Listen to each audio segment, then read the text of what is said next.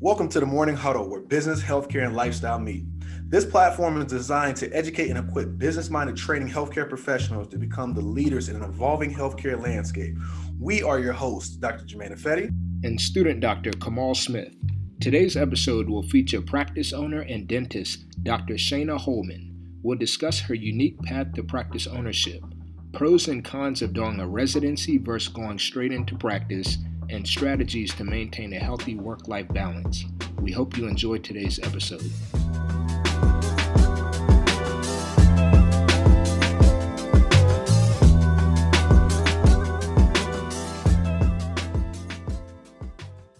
Hello, everyone, and welcome back to the Morning Huddle podcast. We have a very special episode today with a very special guest. Our guest today is Dr. Shaina Holman, a graduate of Duke University, my alma mater. She has degrees in biological anthropology and anatomy. She went on to earn her DDS and PhD in biomedical sciences from the University of Maryland School of Dentistry. She currently serves as a dentist and the owner of Holman Family Dental Care. In addition to her clinical work, she has published over a dozen peer-reviewed research articles. She is also a wife and a mother. Dr. Holman is dynamic, personable, and a great leader within her dental practice and community. Her guidance has been pivotal in my life, and it is an honor to introduce today's guest of the Morning Huddle, Dr. Holman. Well, thanks for having me, guys. Thank you for being here. So our first question is just to tell our listeners a little bit about yourself and your background. Yeah, so you kind of gave a little bit of an overview, but I went straight through from my undergrad to dental school. And then once I got to dental school, I applied for a DDS PhD program. My school had a training grant from NIH, so that program paid for all of my school, which was amazing. And I did 2 years of dental school, worked on my PhD for 3 years until I defended my dissertation, and then came back to dental school and finished my last 2 years. After that, I went to do a year at the VA in Perry Point, Maryland, where I got a fellowship in oral medicine and got some more advanced experience with surgery, especially, and placed implants and just did things I didn't have the chance to do in dental school.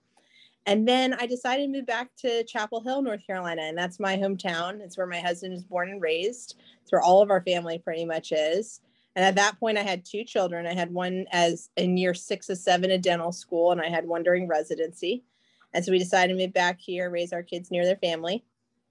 I went to work for a practice in Raleigh that was mostly special needs patients, mostly Medicaid.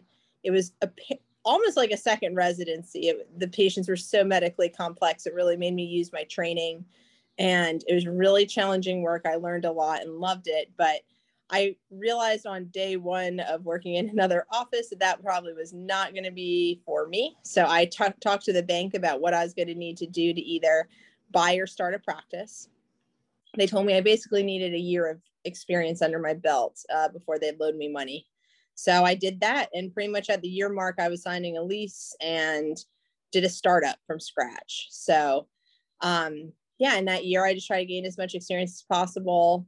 I did a lot of temping, met other dental professionals, dental staff, really try to learn from all of them so I could shape the vision for what I wanted my practice to be like. And I opened in late December of 15? Late December 17. And so that was about 4.5 years ago now. And the practice has just been growing really quickly, which has had its own challenges, but it's been mostly exciting and good. I did have another child about 1.5 years ago. Number 3 came. So that's been exciting. Had to ride out a pandemic. Also very exciting as a new business owner. But I've made it through and learned a lot along the way. And it's been a good journey, you know. Oh, yeah. So when was the spark that you wanted to become a dentist, and then the spark for I want to become a practice owner? When did you make those decisions? You know, I think I've always found myself in positions of leadership through my undergrad and through dental school. You know, in undergrad as a member of Zeta Phi Beta, and learned a lot about leadership through that organization, and found myself in a lot of leadership roles within the Greek community. I was a leader in the student research group in dental school as my class president. I always have been in roles of leadership. I really like to foster a team. I like to have a vision and carry out a goal and find how, how when you work as a team, you just do things so much bigger and greater than anything else. So I've always just loved doing that. And so I always figured I'd want to be an owner, but I figured because I had children and because I didn't know what I was doing as a dental practice owner, that I'd have to hold off on that goal a little bit. I figured, let me work a couple of years, figure out what the heck, how a dental office works, what I'm doing, figure out how to be a dentist in real life. And then maybe I'll buy someone's practice. I really thought I couldn't do a startup because, again, I had too much responsibility to not have an income. So I didn't even think that was on the table. But once I went to residency, we had a CPA visit who said, you really want to be owning your practice within 2 years of graduating, even if you do a 1-year residency. And I didn't even really think that, again, was feasible, but, he had said it was. And I was like, okay, well, maybe I could do it that quickly, but I still was a bit hesitant. But when I went to work for my first practice and I saw kind of the general disregard for the team and the experience and the equipment, I knew that there's equipment and supplies and tools that would allow me to do a better job, but we couldn't have them. I knew how I wanted people to be talked to, and that wasn't what was happening at the front desk. I had an assistant that had some mental health issues that were being disregarded. Like all that stuff, really bothered me. Like I could be in my little bubble and do fillings and just leave at the end of the day, I suppose, but that's just not who I'm cut out to be. Like I care about the whole thing. Mm-hmm. All the ins and outs of the practice and how people are treated, especially whether it's patients or the team. And so I just realized that I was going to need to shift my focus to making sure I could become an owner as soon as possible versus necessarily when I was completely ready. Yeah. And so I shifted my focus that way. And like I said, I kind of met with the bank and figured out how that would look, but I still thought I'd have to buy a practice. I still didn't think I could start one. But once I realized, once I started really talking to some people that were about to retire and seeing their offices and seeing the way these teams are built and structured, I started to realize more that I'd be going into this practice. I couldn't change a lot right away because, again, you don't want to create a shock to everybody. And then you kind of have to win over all the team members and have to win over all the patients. It just seemed like you're putting yourself in a very difficult position to do all of that. And to still create the vision that you want to create, then really trying to mold this into your own thing, which is ultimately why I was becoming an owner. It wasn't just to make more money. It was I really wanted to have this practice that I wanted to have. So I started trying to really picture that. And I talked to some of my friends who had done this, and they would tell me other horror stories about how they bought the practice and then the HVAC went out. Then they had to replace all this equipment that they didn't know was broken. And so I was like, God, goodness, there's also just unforeseen expenses. Mm-hmm. And I started just feeling so what would be the advantages of buying someone else's office, right? The big advantage is having income on day one, having people. But when I really thought about my personal strengths and weaknesses, people is not my weakness. I connect well with people. I like people. I know how to manage people. I know how to market myself. I know how to put myself out there to attract people. And I just thought, I don't think I'm willing to make all that sacrifice of my own vision and goal with how this would look for the benefit of having people on day one. I really think that I could bring people in, and it might not be a lot, but it would be mine. And, it doesn't take a lot to at least just break even. Could I at least break even? I was like, I think I could at least do that. Yeah. And I really looked at my personal budget and my expenses. My husband's a stay-at-home dad. He does photography as well, but his primary role is stay-at-home dad. And I looked at all of that, and I figured that if I kept 2 jobs that both wanted me 1 day a week, I could probably pay my bills off of those 2 1-day-a-week jobs, open my practice 3 days a week. And again, even if I made no money, at least I'd have that. At least I could grow it at the pace I wanted to. I could at least pay my bills and meet my bare minimum goals. And I talked that through with my husband and what that meant for him and what that would look like for our family, because that takes some sacrifice, of course, too. And I said, I'm just going to work 6 days a week leading up to this. I'm going to save as much money as I can. I'll take any tip job anywhere. Work me to death. Let's just save up this money and then I'm going to make it happen. And and I, document everything on social media. I put myself out there. I didn't know if my area was ready for me. Again, being one of the only female, there's not many female dentists in Chapel Hill, to be honest. There's definitely I don't think there's any brown very few brown dentists, anyone that's non-white. There's a few, but not many. So I just, and I'm much younger than a lot of the dentists here. So I just wasn't really even sure if my area was ready for me exactly, but I think they were. And I put myself out there. I just showed who I was, who my authentic self was. And what was cool is just to see how people did gravitate to that. So on day one, we had 53 pre-booked appointments and it hasn't slowed down. I was able to fill my schedule. I was able to make that happen. In the first year of practice, we produced more than any of the practices I was looking at to buy as people were walking out the door. And it just was like a moment of relief of did it. But it was hard. It was hard to make that decision and have the confidence. And, there's sometimes those moments where you look back and I'm like, where did that confidence even come from? Yeah. But I think it was from the desire to be an entrepreneur and have my own thing. And I knew what that was going to take, but I thought it'd be easier to start with a couple employees that were drawn to my vision for my practice, what I wanted to create, draw in people that I could show who I was authentically through social media, my website, bring those people to my practice. And that way I actually have the practice that I want to have. And I could set up the system so I could scale it at whatever pace it needed to be scaled, but that wasn't really the goal. But I just felt a lot better about that. I had a lot more control over it, and I was bringing in people that wanted to be there. I wasn't having to win over people that, might have no interest in having me as their dentist. So there's a lot to unpack there. I think yeah. The main points I took from that was knowing yourself and being able to leverage your own strengths and weaknesses to create your journey. And I think that's huge. Yeah. So because I really didn't know much about running an office at this point. You have to think I was a year out of residency. I still don't know a lot about all the ins and outs of running my practice, to be honest. But that's why one of my first hires was an office manager who had about 5 years of experience. She knew all that stuff. She had been managing an office before. And a lot of people thought that was crazy because she cost more money. But that, $10 more an hour for someone experienced versus not has paid hugely because she actually knows what the heck she's doing and could fill my schedule and present treatment and financing options. And she knew how to set up all the front desk systems. And, she was able to help me create the manuals to run the front desk. And, she is a big part of why this took off the way it did. Yeah.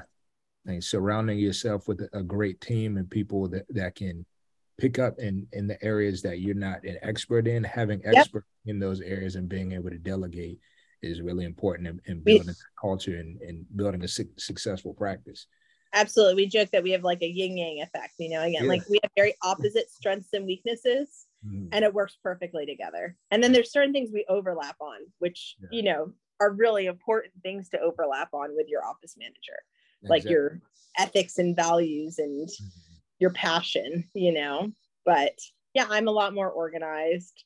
She's much more tough than I am. I'm totally soft and wimp about things, that she's really tough and can give that kind of tough love to people. And it works really well. But again, it was my self-awareness of my strengths and weaknesses. So I could find the person to balance that, to make this work.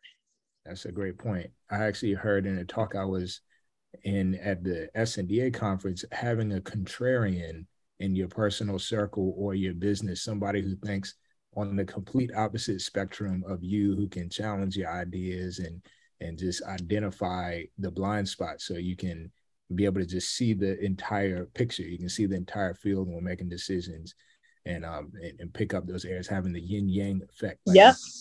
Exactly. But it's hard because a lot of people aren't really ready for that. Like a lot of people would much rather have someone just say they're awesome. Yeah, just agree with them. Yeah. Yeah, I think that's part of my PhD training, where you start to crave being around people that don't do that. Like when I would give my paper to someone to read and they just said, "Oh, this sounds great." I was like, great. They didn't even care enough to read it and really give me their feedback. Like there's no way I could write something and it's just perfect. I mean, like I started, that felt more irritating than anything. That's not helpful. Like I want someone to rip apart what I'm doing and make it better. I'm not trying to do just what I'm trying to do, but a lot of people are not really able to take that, and what that really means. And they're not willing to listen to it and really, process that level of feedback. But we both are pretty good at doing that with each other, and talking frankly and not having our feelings hurt, but really understanding that we're trying to push each other to be better. Definitely. I love that. I definitely want to hear more about this 7-year program. I know people have been asking about it, and I don't have any answers for them. Can you please? For the DDS PhD? Yeah. How'd you choose the dental school? How'd you choose your dental school? Are there other dental schools out here who do have that program? How did you choose Maryland?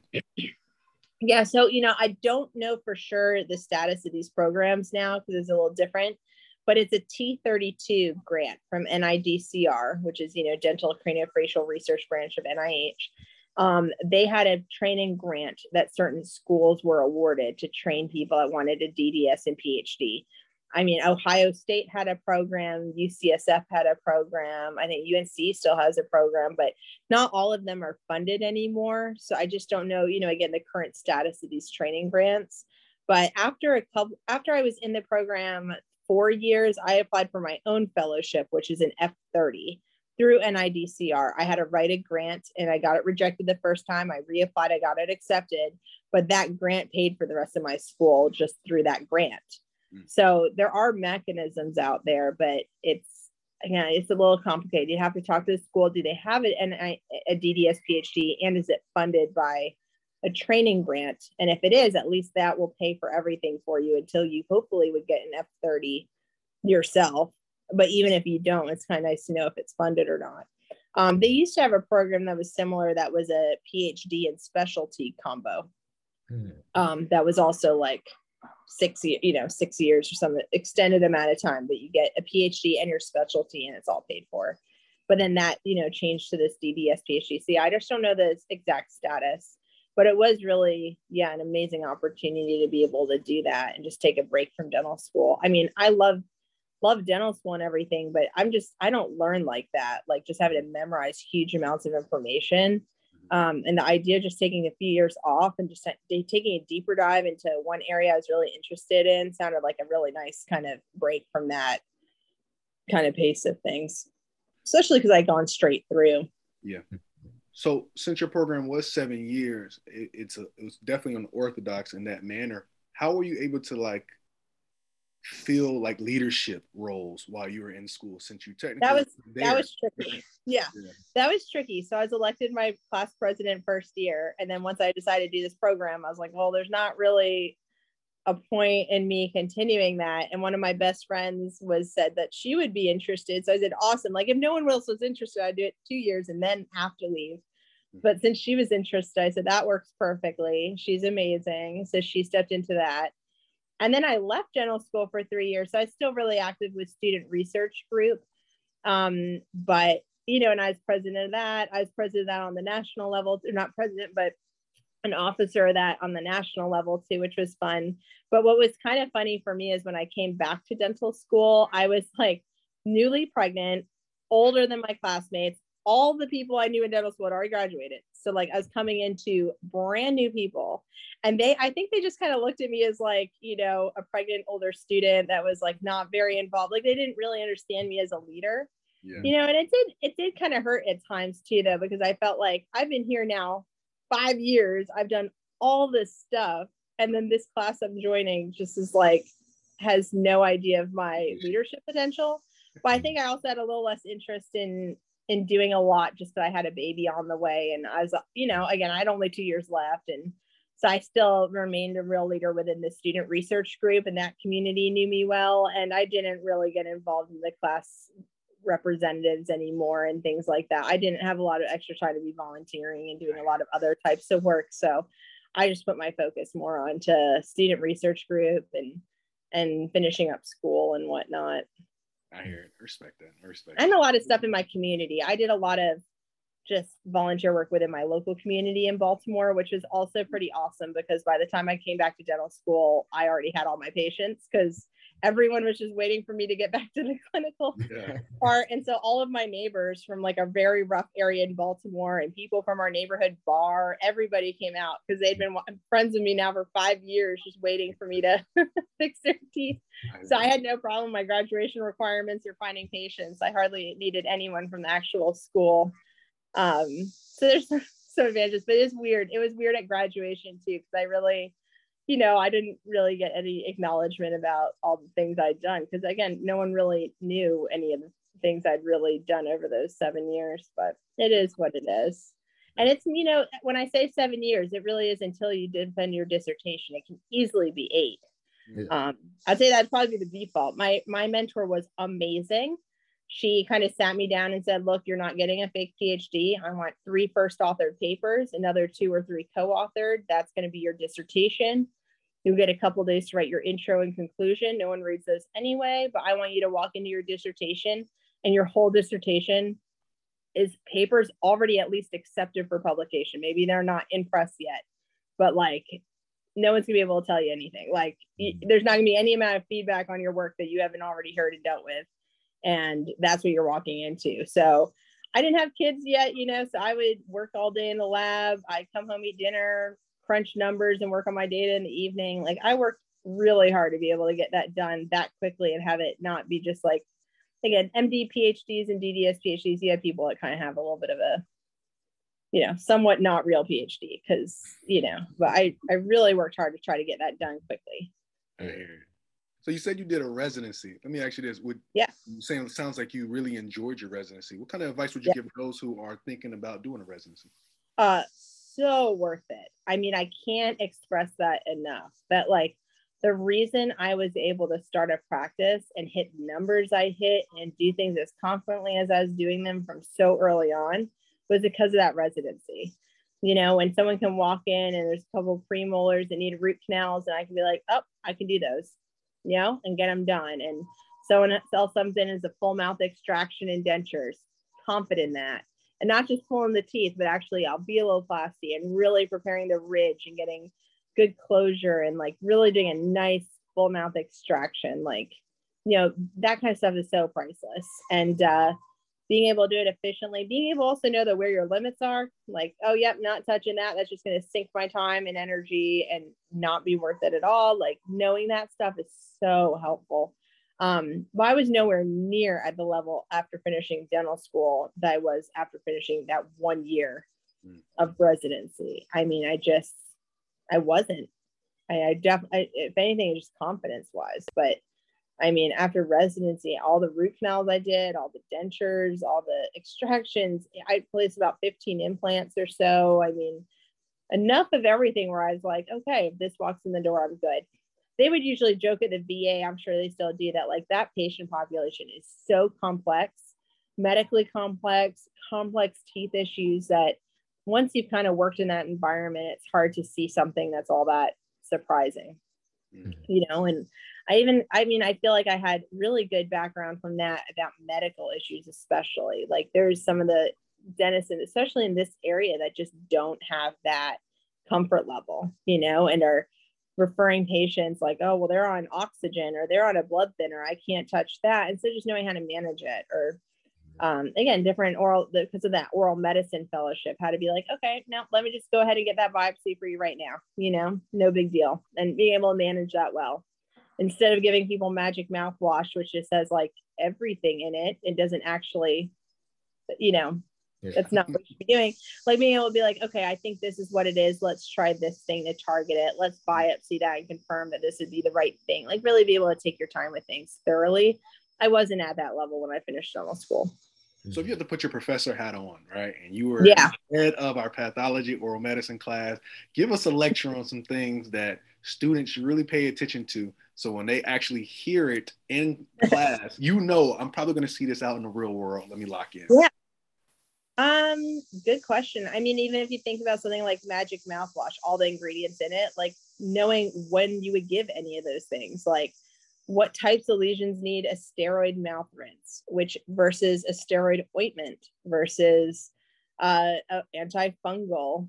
There's a lot of the same diagnoses that it's all the same thing that fixes it. It's just steroid. Like a lot of things just need some steroids. So you don't need to throw everything under the kitchen sink at it, but knowing kind of what types of lesions probably need steroids, knowing which kind of lesions are precancerous and really need a biopsy, and at what intervals do they need biopsies, but are, like what do you really need to monitor versus what you don't. But just stuff like that, you don't necessarily need to be able to look at a lesion and know exactly what it is, but you need to know when you need to biopsy it to figure out what it is and what potential things would help it. That's a lot of, I feel like, oral medicine. And if there's certain types of biopsies you can get comfortable with, that's really nice. It's a nice service to people to not have to refer every biopsy out, but there's a lot I still refer out just because I know I'm not going to do as good a job as a surgeon, especially anything you think would be cancerous, of course. But some things are pretty easy. Do you hold punch? Sometimes I sometimes laser. I sometimes laser, sometimes hole punch. I had a guy that had like a pretty obvious looking wart on his lingual frenulum. So it's cool when you're just like, oh, let me just get that for you real quick with the laser. Yeah. I had someone else with like a little one of those things, probably like a granuloma or something between a couple of teeth. Again, his whole appointment was something funny, like 10 minutes, because numb, cut off, sample, and it's done. You don't need to stitch anything up or anything. Or, when you have the people that just bite on one little blob on their lower lip over and over and over, and you can let me just remove that for you. And then you can, they're like, oh, that was so amazing. It's so quick. It's easy. It's nice, But yeah, I do a lot of laser things. Sometimes just straight scissors and give it a stitch. So if you had to reflect on your dental school, I couldn't even call it a journey, your dental school lifetime. A lifetime, my entire 20s. What would you say was the most impactful things that you learned while during your 7-year dental school journey?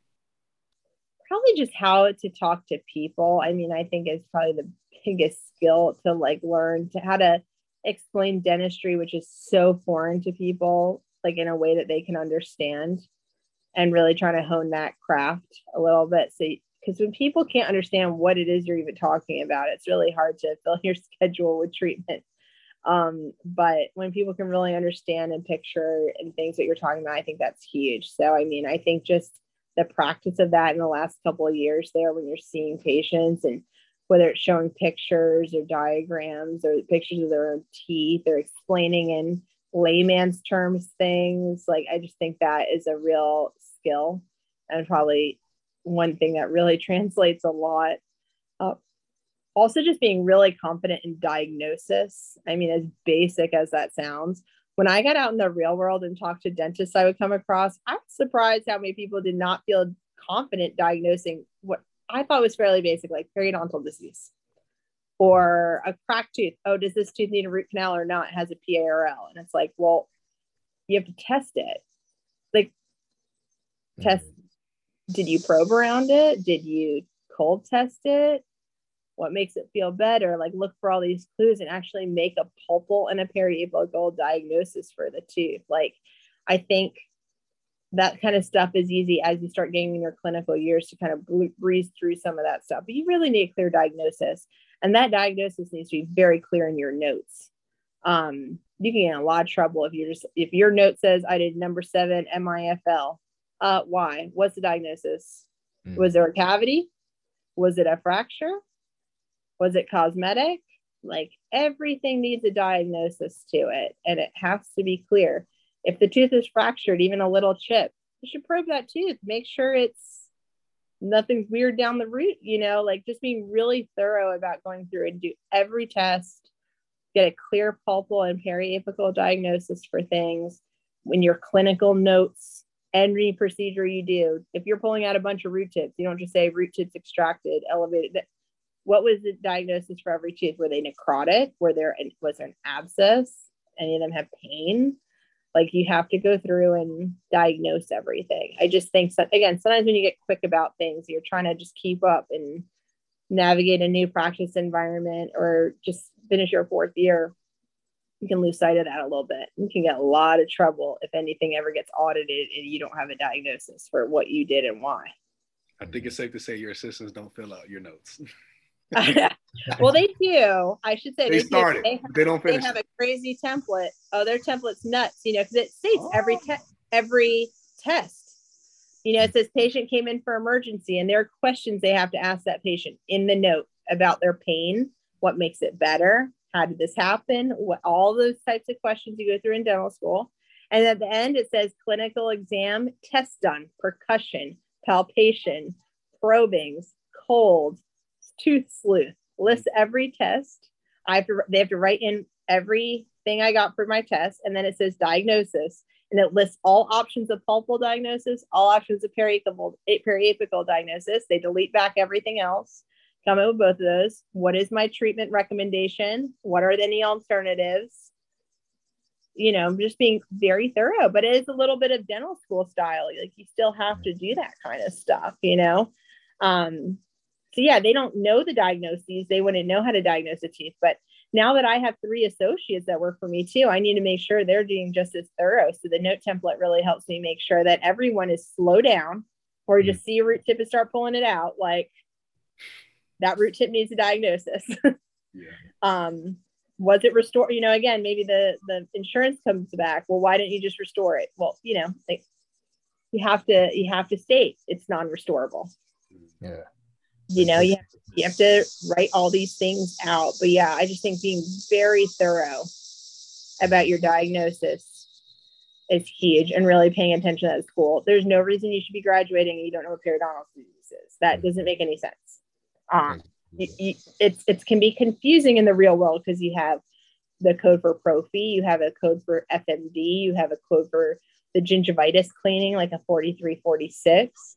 You have localized SRP, you have the quad of SRP. You should be very confident about when you need each of those codes. What is the definition? How does insurance look at that? But also, just how does the actual CDT code book, define them, so that you know how to document that diagnosis properly and prescribe the right type of cleaning. But yeah, it sounds basic. But like, you'd be surprised how many people are graduating and they're like, wait, 43, 46, we didn't use that code in dental school. How do you, what is that? Like, you need to know. Yeah. It's in the details. Dentistry is in the details. That's the advice I've always heard. And another piece of advice that one of our interviewees earlier, Dr. Chris Ammon, said his biggest advice in dentistry was to slow down. And I feel like that you're reiterating that point. Like, there's no need to rush. Focus on the care first, and make sure you do it right before you do it fast. And again, those are tough lessons to learn as a new graduate. When you blow through something and then you're like, you've sent this patient out to the endodontist for their root canal, and the endodontist comes back being like, this tooth's cracked down the middle. Or like, this tooth has such a big cavity in it. What are you going to restore after I finish cleaning out this cavity and doing the root canal? And all of a sudden you're like, oh God.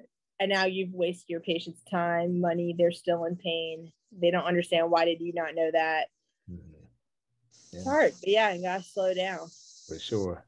But to rewind a little bit, going back to your first year out of dental school, I know that there's multiple schools of thought, and I wanted to get your thoughts on, do you think that you could have learned what you learned in your AEGD in practice and CE? Because there is a school of thought that says that the best way that you can kind of prepare yourself for being in practice is being in practice, just because you're in that speed and you're having to swim in that practice. Would you agree with that, or what are your thoughts on that? I think it's possible if you truly put the time and money towards all the CE, but you are also going to have a lot more stress, because you're going to have to make all those same mistakes on full pay, cash paying patients with a boss and everything, because you're going to make mistakes. You're going to mess things up. But again, it's, what do you prefer? Like, nobody over your shoulder and you make that mistake and you figure it out. But it is nice when you have someone over your shoulder that catches that mistake before you even picked up a drill or did something stupid.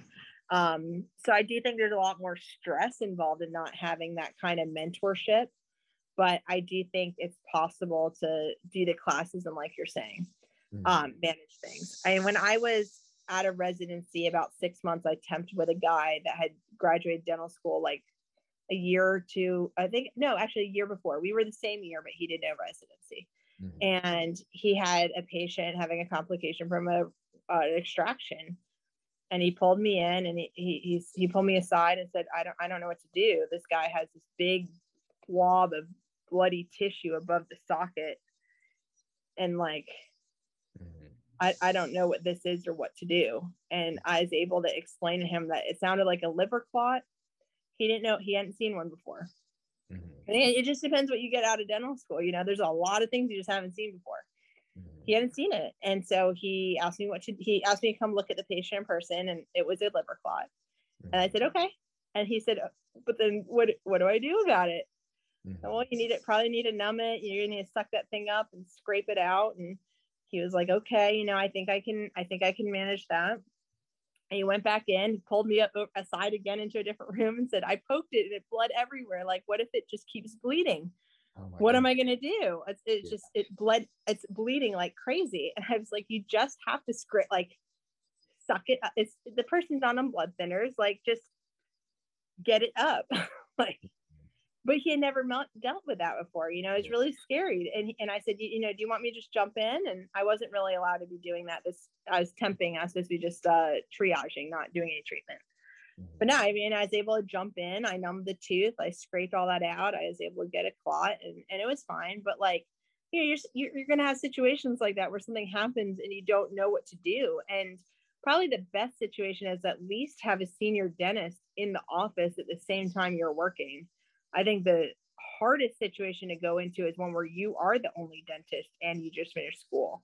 You're not going to know what you don't know. You're going to make a lot of mistakes probably, and just have to really learn the hard way through a lot of it. If you even learn, because again, when no one's there to really even explain, sometimes you don't even really figure it out. So, I think that's part of the hard part there, but there's a lot of great CE about endo, a lot of great CE about implants and wisdom teeth, even pediatrics. Like, there's a lot of great classes, but it's just there's certain situations you just haven't seen a lot yet. You haven't managing all those kind of complications out. Things are hard, but if you're going to have to do it, I'd say at least try to make sure there's another dentist in the office to I've even found with my associates, even when they're confident about their diagnosis, and they're like, oh yeah, that's, again, my younger associates, not my, more senior ones, but like, they'll be very confident about diagnosis. And then we discuss it and they're like, oh, I missed this or that. Like, but at least I'm in the office, at least but even when they aren't even asking me a question, I just kind of look behind a little bit. Things get caught. It's just the reality of being a new dentist. You're not, you don't necessarily know all those things, or they're like about to pull out a tooth. And I'm like, okay, so did you discuss all the ways to replace the missing tooth? And what's the game plan? Have you quoted them on that? And they're like, well, we talked about it, but like, well, you need a solid game plan in place before you start pulling out someone's teeth. Like, this is not a mom clinic. Like, this is different. Like, you need to have a plan. So little things like that. It's just kind of hard to learn the hard way sometimes, Or how have you continued to hone your skills and learn new procedures after being in practice? How have you continued? Still taking a lot of classes. And I take a lot of classes that are business oriented and management oriented, as well as skill related. I've taken, as a practice owner, I have such a bigger budget of what I can spend on CE. It's crazy. It's just not comparable to what someone can do as an associate. It's just not. I've done a ton of sleep medicine courses and laser courses, and especially sleep medicine in the last 3 years has been like a lot of the classes I've taken. But it does give me the luxury of being able to spend a lot more on some bigger classes to get the training I have.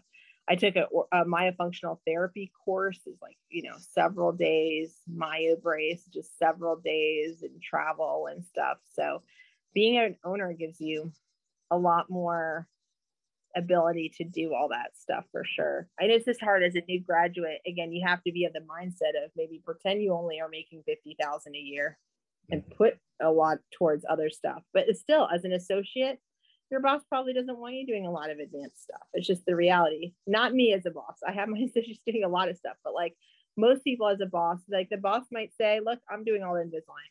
You're not doing it. I'm making the sleep appliances. You're not going to be making them.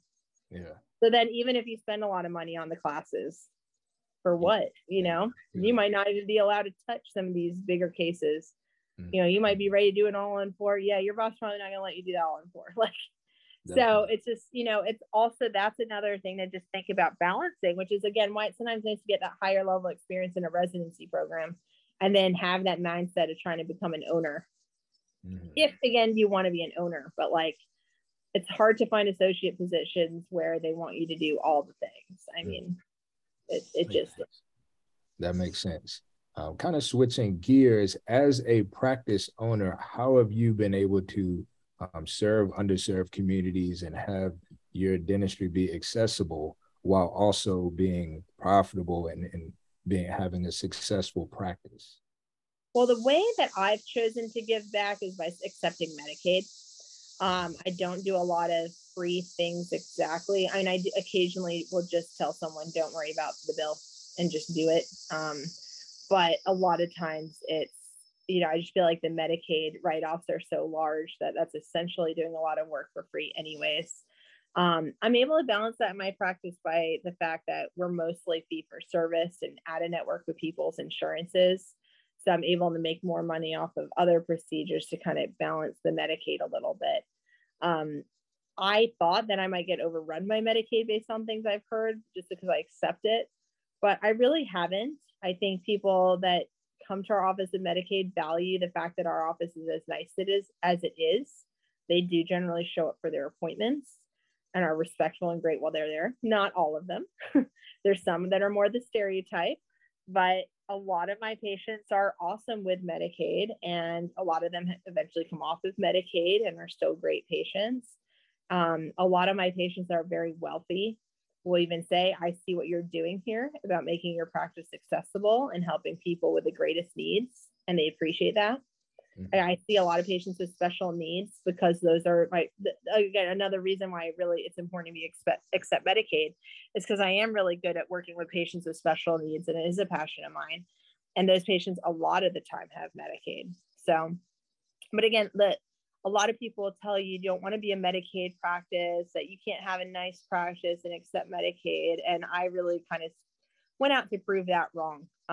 It's a nice office, and I don't hide the fact that I see patients with Medicaid. I'm proud of it. And the people that are attracted to my practice are not people that would be like, oh, that's a, Medicaid practice. They're just not like that. They're the people that are like, that's awesome. You're helping all people.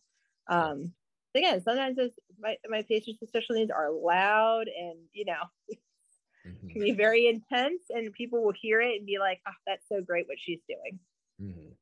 So again, it's part of the vision, part of the, the why and why I'm doing what I'm doing. And I always had a thought, if it got a little too much where I couldn't balance my practice, I kind of had a game plan of how I could manage that, but it really hasn't happened. And again, when you're able to do more specialty procedures and things, it balances, If I have a patient with Medicaid that just needs a one surface filling, that's a very not even remotely profitable hour of running the practice. But if right next to that I'm placing an implant, that just became not a big deal at all. It balances out. Yeah. If I have a patient with Medicaid that needs a pro fee, which I pay my hygienist more than Medicaid reimburses for a pro fee. But again, if they have one of those pro fees per day, but they also have an SRP every day, they're still making 3 times their salary. We're still profitable. I'm not worried about it. Yeah. So it's all about that balance, but you do have to know your numbers really well to create that kind of balance. Like, I know my hourly production goal in order to meet all my other financial goals for the office. And my team knows those goals and what numbers this has to make sense, and we have to hit. They know that I'm going to be needed for the fillings, but I'm not going to be needed for the denture appointment next to it. And they know how to balance these different things of my time to hit the goal. So it does require some intentionality behind it, but it's absolutely possible. Definitely. I think. And in North Carolina, you can limit how much Medicaid you see in your practice. You can say, I'm accepting Medicaid this month. You can say, I'm getting kind of booked out. I don't want to accept Medicaid. Or you can say, I'll accept Medicaid only for children or only the elderly. Or you can navigate that. You can say, look, I'm only doing patients that are being referred from our local drug rehab facility. I want to help these guys get on their feet, and that's, that is my charity. But like, if all of us accepted Medicaid, it wouldn't be nearly as much of a burden on a few practices. Yeah. I think your practice is an example that you can, like you said, have a really nice practice that is also accessible and be able to meet the impact that you came in wanting to make. And sticking to that, and not just taking the stereotypes as your story, kind of making your own story. Exactly. I really commend that. And you have to have a team on board for that. My doctors have to understand, look, yeah, you're going to be doing a bunch of fillings for this patient with Medicaid, and the production's not going to be as high, but then you might do a bridge on a cash pay patient and you'll be fine. They have to understand that this is just a non-negotiable with working for me, that, this is always going to be how it is. Definitely. Well, going back to the years before you started your practice, how are you preparing to become an owner? What type of resources? Great question. I listened to a lot of podcasts. I had a lot of crazy commutes with all my temp jobs. So I did a lot of podcasts, because you can learn a lot from things like this, where you're just learning from people's experiences and grabbing little pieces from different people you talk to better shape your own vision. I read books. I really appreciate the E-Myth Revisited, Good to Great, the what's it called? The Power of Why, or some of those really classic business books about small businesses and how to grow them and scale. I think are huge and apply a lot to dentistry. I talked to other dentists that had started practices or bought practices. I said, let's get lunch. Tell me your story. I heard all these people's stories. When I would temp in other offices, I would pull an assistant aside and say, what do you love about this office? And what do you just hate? Or what do you wish your boss knew? And it was amazing the things you learn from that, like hearing things like, well, my boss, if my last patient for the day cancels, hygienists, they're saying, if my last patient cancels, he tells me to just get off the clock.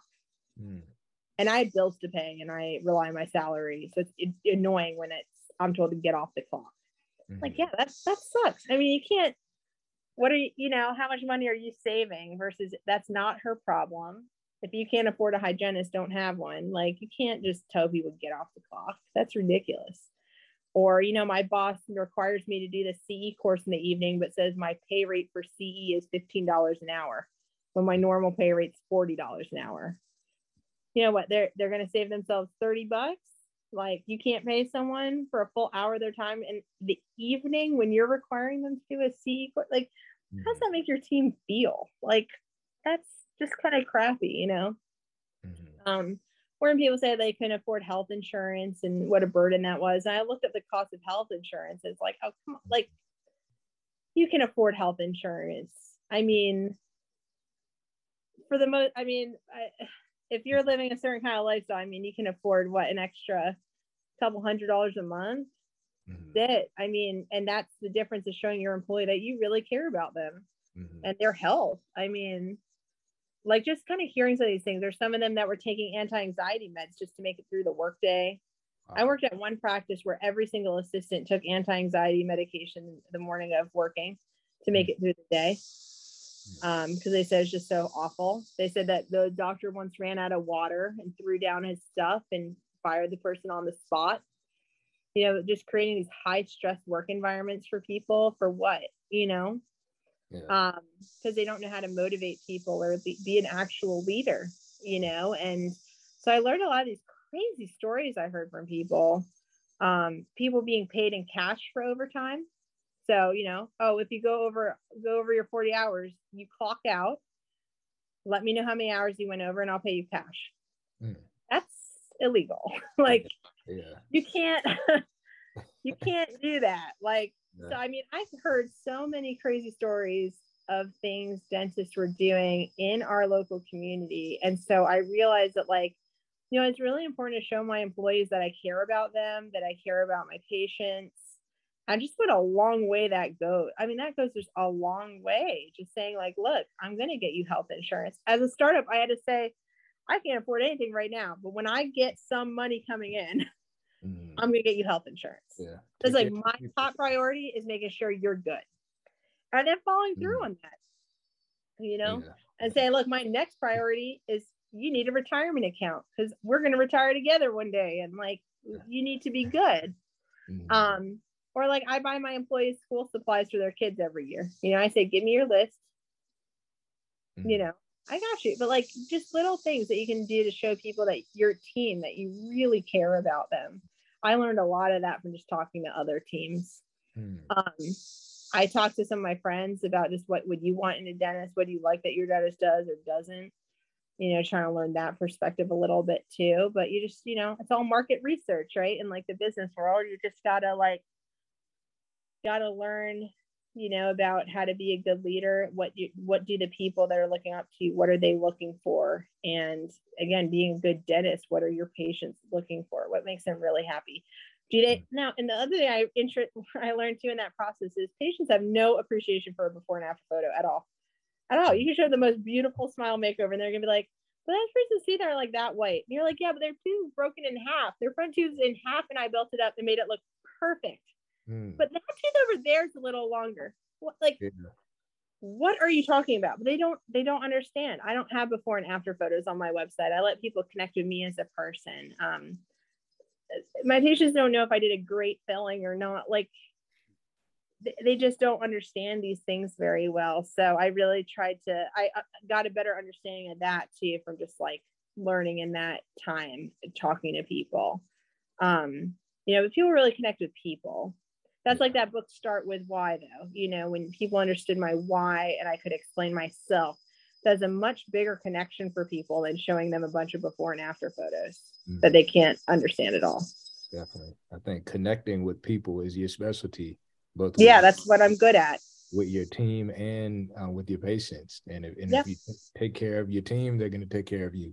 100%. And that was perfectly demonstrated with the pandemic. I mean, and it's just been demonstrated time and time again. My team really has come through for me when I need it. And when they need it, I come through for them. And they know that. And they tell their friends that too, and their family. And when we need to hire, it's normally not that hard because people know that. And my team can vouch for all that. Exactly. That karma comes back around. I have never had so much appreciation for karma as I do as a business owner. I'll tell you. And I have one more question before we go deeper on the business side, and Jermaine will handle those questions. But from a personal perspective, what advice would you give to a practice owner or an aspiring practice owner on managing, having a practice and also having a family? How have you been able to balance those responsibilities? I have a few suggestions. I mean, one is that you have to be a true partner with your partner. I mean, a lot of what me and my husband do is really knowing and having confidence that we work together as a team to get this done. And the way we best work is him staying home with the kids. That gives a lot more flexibility to our whole routine and allows me to kind of have the more demanding and stressful kind of career without having to come home to someone else who's also going through the same thing. Not to say that's not possible. You can have two people in a high stress jobs or demanding things, but then you have to have, again, a support team to support that happening. You don't want to have to come home at the end of the day after work and be doing all your household items and all that stuff. Like if you're both going to work your butts off, then you need to have, and you have children, or you just want to spend time with each other. Like you have to figure out a system to make that all possible. And what I mean is just similarly, like with a business, a lot of dentist owners try to pay their own bills, post their own payments, manage their own AR, do all their notes. And then they're like wondering why they're burnt out. It's the same thing when you manage your household. I can't do all this stuff. Do I know how to clean my house? Of course I do. I outsource that. Someone else comes and cleans my house twice a week. I'm not trying to pick up Cheerios when I could be playing with my kids. Like I just want to play with them at the end of the day.